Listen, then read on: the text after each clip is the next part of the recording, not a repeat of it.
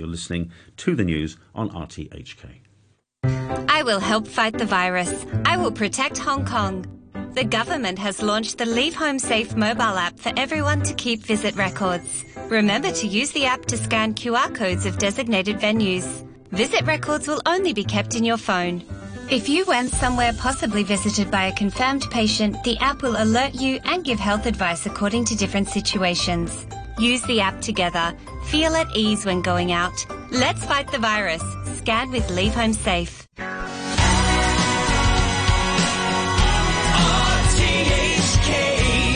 Radio 3.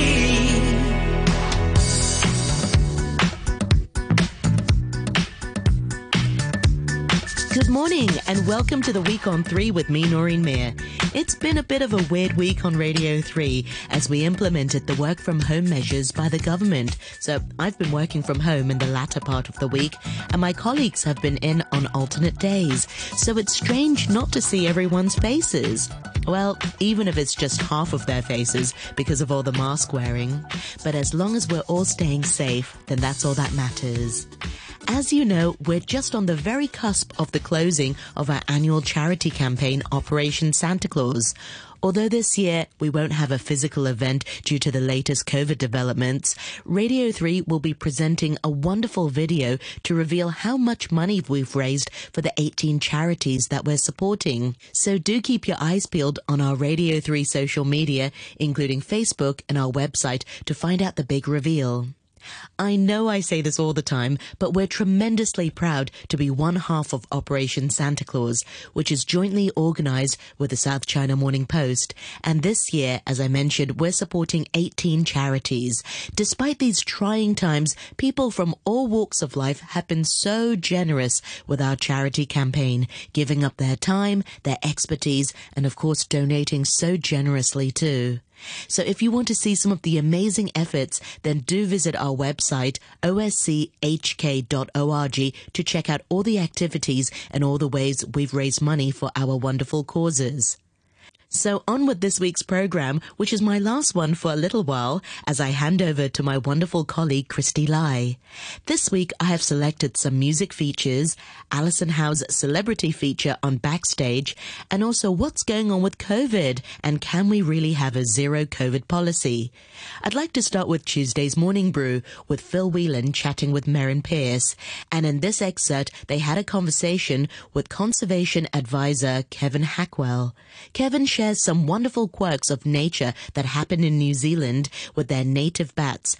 But first, he starts with an interesting bird competition. Merrin mentioned it earlier. What happens is that over the years, the competition has got such that people and celebrities and prime ministers and all sorts have actually said, can we be the ambassador, the leader for the campaign for this particular species? So every year what happens is people are often competing with each other and asking, can we manage the campaign for this particular species? And so a lovely sort of bit of fun competition occurs between celebrities and maybe bird nerds or whatever. You know, all sorts of people end up being the managers for different species and promoting them in very unusual and fascinating ways. You know, lots of fun is had. So the whole month of the Bird of the Year promotions like that, isn't it? Yeah. They do all these different songs and that. Now, we were starting off this by why has New Zealand got only a small number of birds and why are they weird? Well, this bat actually doesn't catch its food up in the air. It crawls along the ground to catch its food. So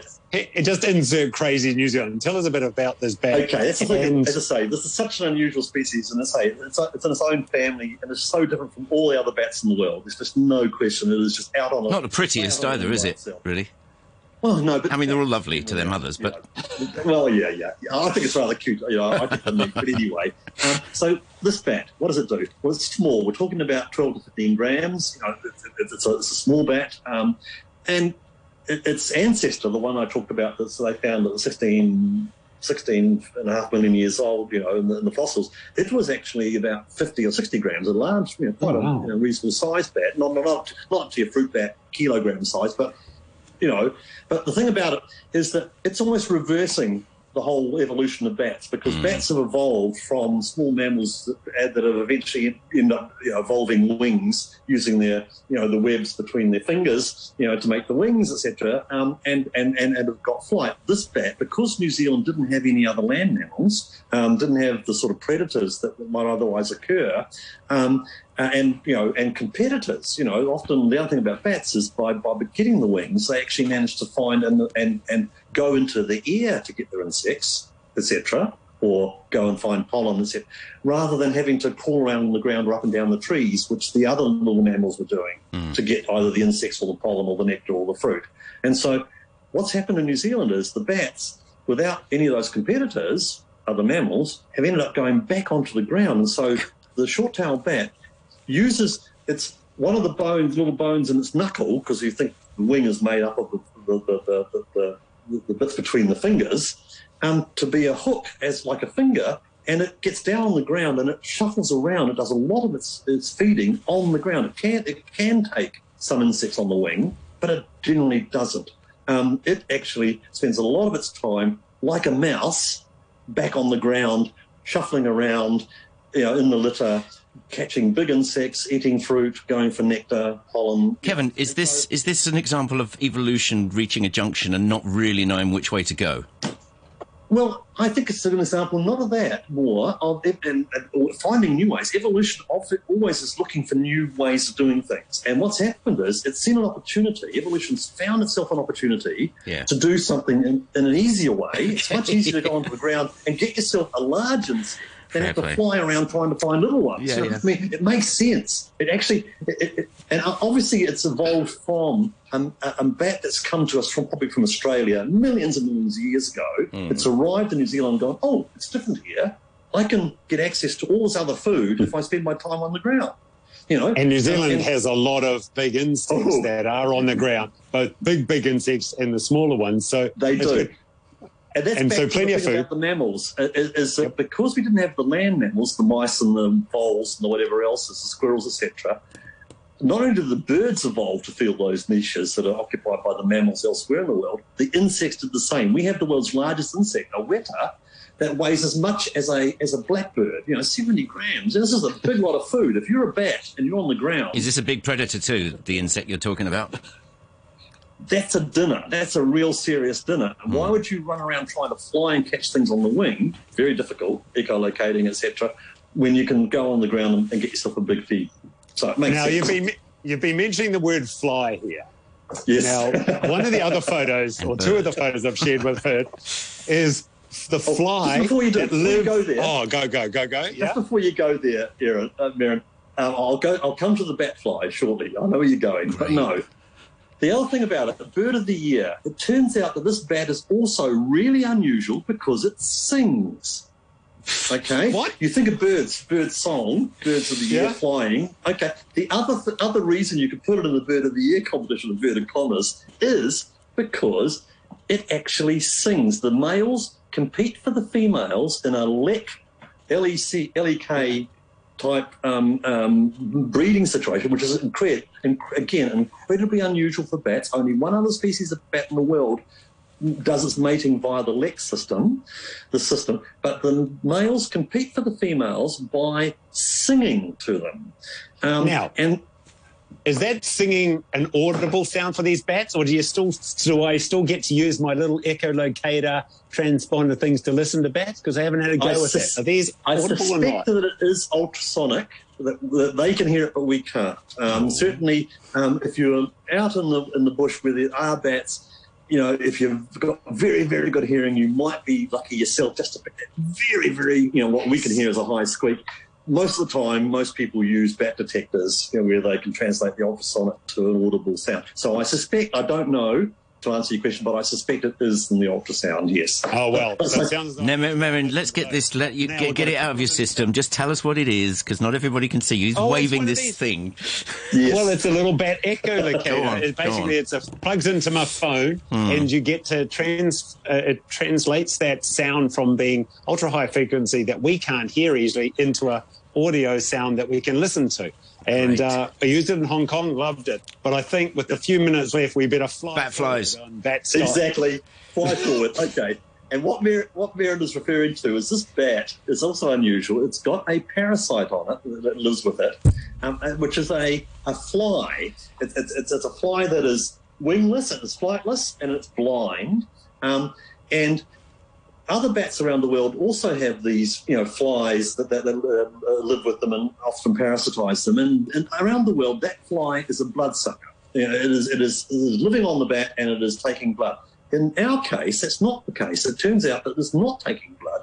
What it's doing is this fly uses the bat to move around and to get itself into the bat colonies. But what it's doing is it's actually living on the guano, the bat ship, and it's helping to basically clean up the bat roosts. It lives and eats on the bat guano, which still got lots of the fruit and the pollen and other things in it. And when the bats crap it out, and the bats keep the place warm for them. And this fly, which is flightless and blind and got these really unusual legs, it does that, and it moves around by actually attaching itself to the bat. And then when the bats fly away and set up a new colony, the flies go with it.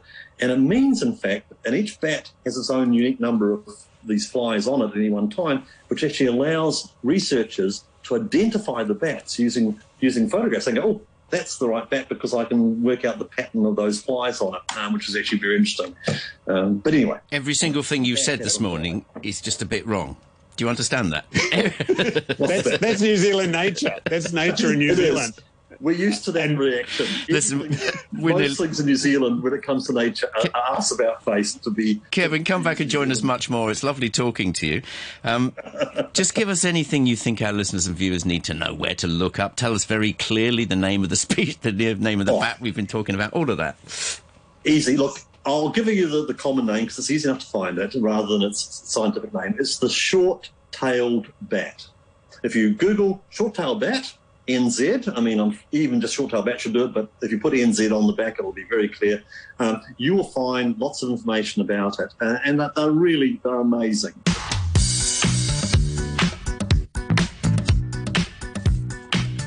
And that was Conservation Advisor Kevin Hackwell on Tuesday's Morning Brew, chatting with Phil and Merrin Pearce. This next guest is the embodiment of girl power. Throughout the week on The Common Room, Ali Howe sits down with Ramen Girl, whose real name is Pitri Estiani, who shares her unique experience working in the music industry, being a woman operating in the male-dominated hip-hop scene. And also, she's one of the top 5 hip-hop artists in Indonesia, where the conservative society means hip-hop is anything but part of the mainstream. Here, Ramen Girl starts by describing her style. I'll describe my music as kind of bad bitch, even though having a bad day music. Love it. That's it. So everything about you, for me, you are so unapologetically you, which is so empowering. How did you build up that confidence? It's not something that I was born with, I think. It is definitely something I, trained, I feel like, because I remember the first time I got into music, like I really tried to, follow this, follow that, follow what other people say about me, it really gets into my head.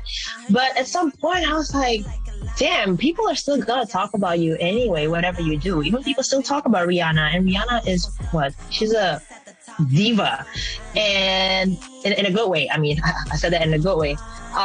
So with that acknowledgement, might as well do something that I really, really like and not care about what anybody got to say. It is very freeing. And so this is me.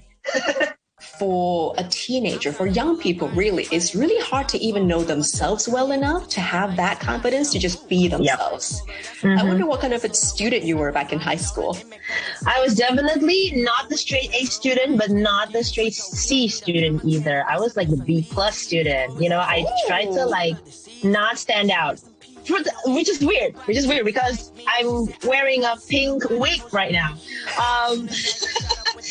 But yeah, I tried not to stand out because I always didn't want to get into trouble. I was never late. I was even worried at some point to even walk up to the front and ask the teacher that I want to go to the toilet because I really didn't want to stand out. I just want to be like, quote unquote, normal until I realized how boring that is. Like, whoever wants to be normal, whoever wants to conform to society. Because I think at one point I realized by conforming to society and by really trying hard to do that, I missed a lot of things. I missed on, like crazy experiences that I would cherish until now.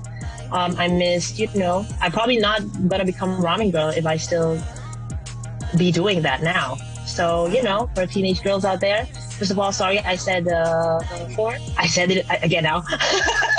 I don't know if I can say that now in this radio, but, please censor it. But also, my second point is, it might not happen now because you've got a lot of emotions, teenagers with their teen angst. But at some point, you're going to realize that what's important is you. Social media is pretty much what they live by, and how you fend off haters is such a skill, isn't it? It is such a skill. Again, it's not something I was born with. I was not, the type of person like, F the haters, don't really care, But I really got faced by all the negative comments. Not even the negative comments, but like some people can really give you the backhanded compliments, you know what I mean? And they kind of really get to you. They kind of like make or break your day. But again, you're now, we now at the age where we actually have control on what we consume, on the people that have the right to know about us, new information, new updates on us. We have the control now. There's actually a block button on all social media, and it's there for a reason. So it's really weird to me. It's really like I was really appalled every time people say to me that, yo, if I block this toxic person, but wouldn't that be childish of me? No, that wouldn't be childish. That actually, that's very mature of you because you actually know your worth and you actually know that your time and energy is, it can be bothered. It can be bothered by that negativity. Please block that negativity, literally press that block button. Yes, I love that. Well, let's come to your music. All right, we've been playing MF. It is such a cool tune. Thank you. Wow. Okay, first of all, walk us through the music video. It's very fast and furious. It is actually one of the inspiration for the music video for me and also the director. So it didn't have to be fast and first. It didn't have to be racing at first. But then you're like, this song is about, being confident in your own unapologetic self. Even low-key being very bravado about it, being very chin up about it, probably even arrogant a little bit. But sometimes if you can back it up, it's fine to be really proud of yourself, You really got to do that for yourself sometimes. So we want the video to be super baller. And unapologetic, that type of stuff. So I told that to the director and her team, which, shout out to their called Otherland's team. They're super professional, super crazy, super creative.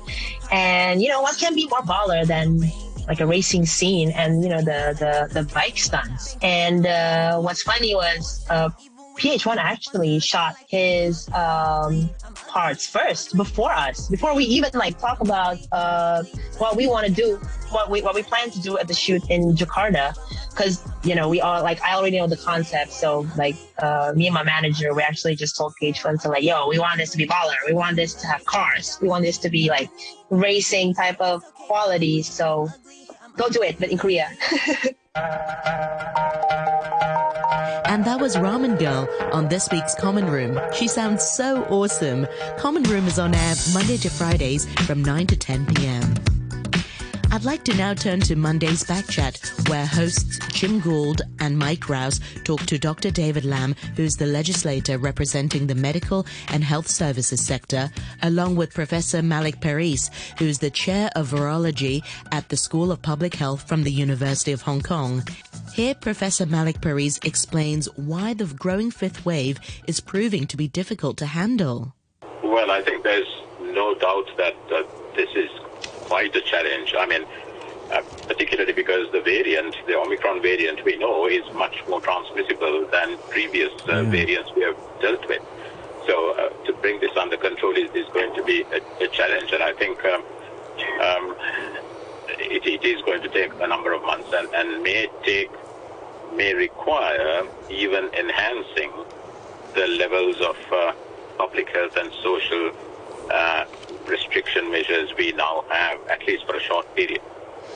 Yes, because the distancing and the closing of restaurants at 6 p.m. and so on. I mean, we've been here before. So you think that getting Omicron under control may require something more strict and, yes? Yes, I mean, of course, it's a balance between the number of cases we have out in the community and the timing of the restrictions. Now, unfortunately, we had this big cluster in the Kwai Chung estate, although that at least is contained there. So we really have to focus, in terms of public health control and interventions, we need to look at what's happening elsewhere. That is what will determine decisions about further restrictions or not. And then, of course, unfortunately, we had the introduction of the Delta variant through the hamster introduction. So we do have a number of challenges on our plate. David Lamb, good morning to you. Yes, good morning. Thanks for joining us. So we have Omicron, we have Delta as well. I mean, how's the situation looking from your point of view? Well, you can see that the outbreak of the fifth wave is ongoing.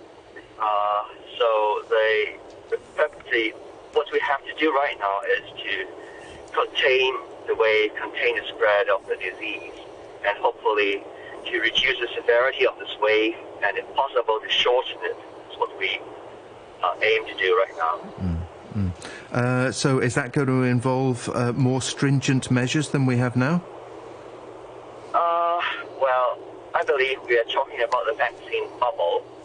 That means unless someone is vaccinated adequately, otherwise there could be quite a number of restrictions as to where he can go. One thing. Another thing, to step up vaccination, particularly for the elderly.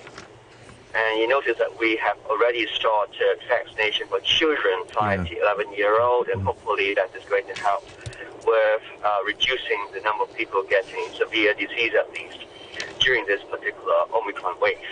Yeah. Good morning, Dr. Lamb. We've been talking about stepping up vaccination for as long as I can remember. And I think the only thing that's worked in recent weeks was the threat to dim sum. And suddenly the senior citizens stepped forward and rolled up their sleeves. Right. And I noticed also, I was listening to Jacinda Ardern on the radio this morning from New Zealand. Even though they're talking, what they're doing now is stiffening the conditions, if there's 100% vaccination, still quite large groups are allowed to meet. Can we start to reward the vaccinated instead of punishing them? I think you have to do both ways. Now, first of all, it is a personal health issue whether to get vaccinated or not, and we understand that. Right. But secondly, it is also a social health issue that if enough people get vaccinated, the entire society is better protected from these waves after waves of infection. So it is also a social responsibility. Right. I'm not against rewarding people who came out to get vaccinated, but what do you do for those people who came out first and get vaccinated without any rewards? Are you going to pay them back for what they have done? No, I don't think.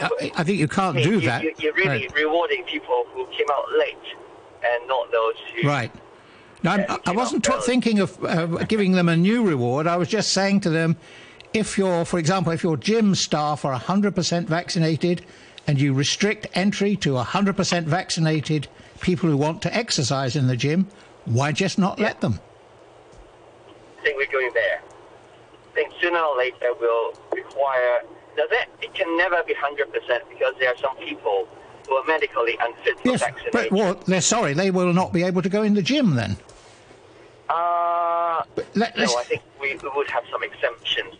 Yeah, but you see, we are going round in a circle here. You're telling all the people, maybe 70%, 80%, 90%, you're all vaccinated, but none of you can use the gym because a small number of people either refuse to get vaccinated or are unable to be vaccinated safely. So we are punishing them. Yeah. No, the only people who reasonably do not get vaccinated are those who have medical conditions who cannot be vaccinated. And that number has to be very, very small. Right. If you look at the indication and contraindication of the 2 vaccines available in Hong Kong, then the number would be expected to be much less than 1% of the population who cannot be vaccinated on medical grounds. Right. And that is unlikely to affect the overall strategy of containing the virus. And that was David Lam, lawmaker representing the medical and health services sector, and earlier Professor Malik Paris from the School of Public Health from the University of Hong Kong on Monday's Backchat. Right, now it's time for me to say goodbye. I won't be back next week. It'll be Christy Lai taking over from me. It's been such a pleasure selecting my highlights for you and sharing our Saturday mornings together for the past few months. So thank you so much for tuning in. Let me leave you with some good old-fashioned music entertainment. Monday's Afternoon Drive with Steve James. I hope you all have a wonderful weekend. Stay safe and take care, everyone. With music, news and information. This is Radio 3.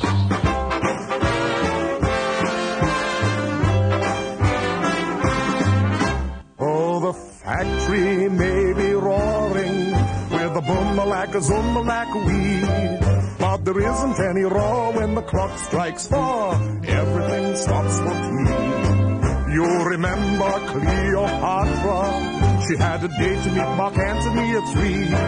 But he came an hour late. She said you'll have to wait, 'cause everything stops for tea. First tea break of the week. Thank you, Long John Baldry. Today is the birthday of Neil Diamond, 81 years old.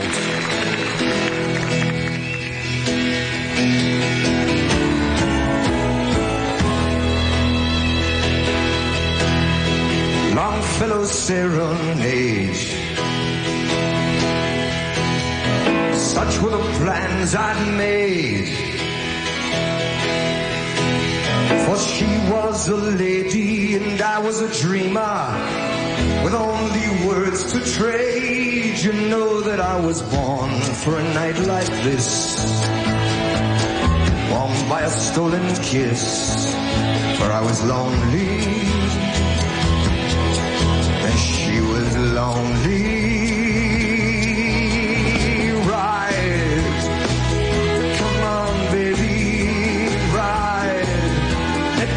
Your dreams come true. I'll sing my song. Let me sing my song. Let me make it warm for you. I'll weave this web of rhyme upon the summer night. Time on his winged flights. Then come and as we lay beside the sleepy glades, there I will sing to you this Longfellow serenade.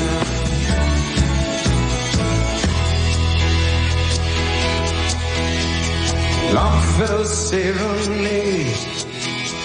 Such were the plans I'd made. But she was a lady as deep as the river. And through the night we stayed, and in my way I loved her as none before. Loved her with words and more, for she was lonely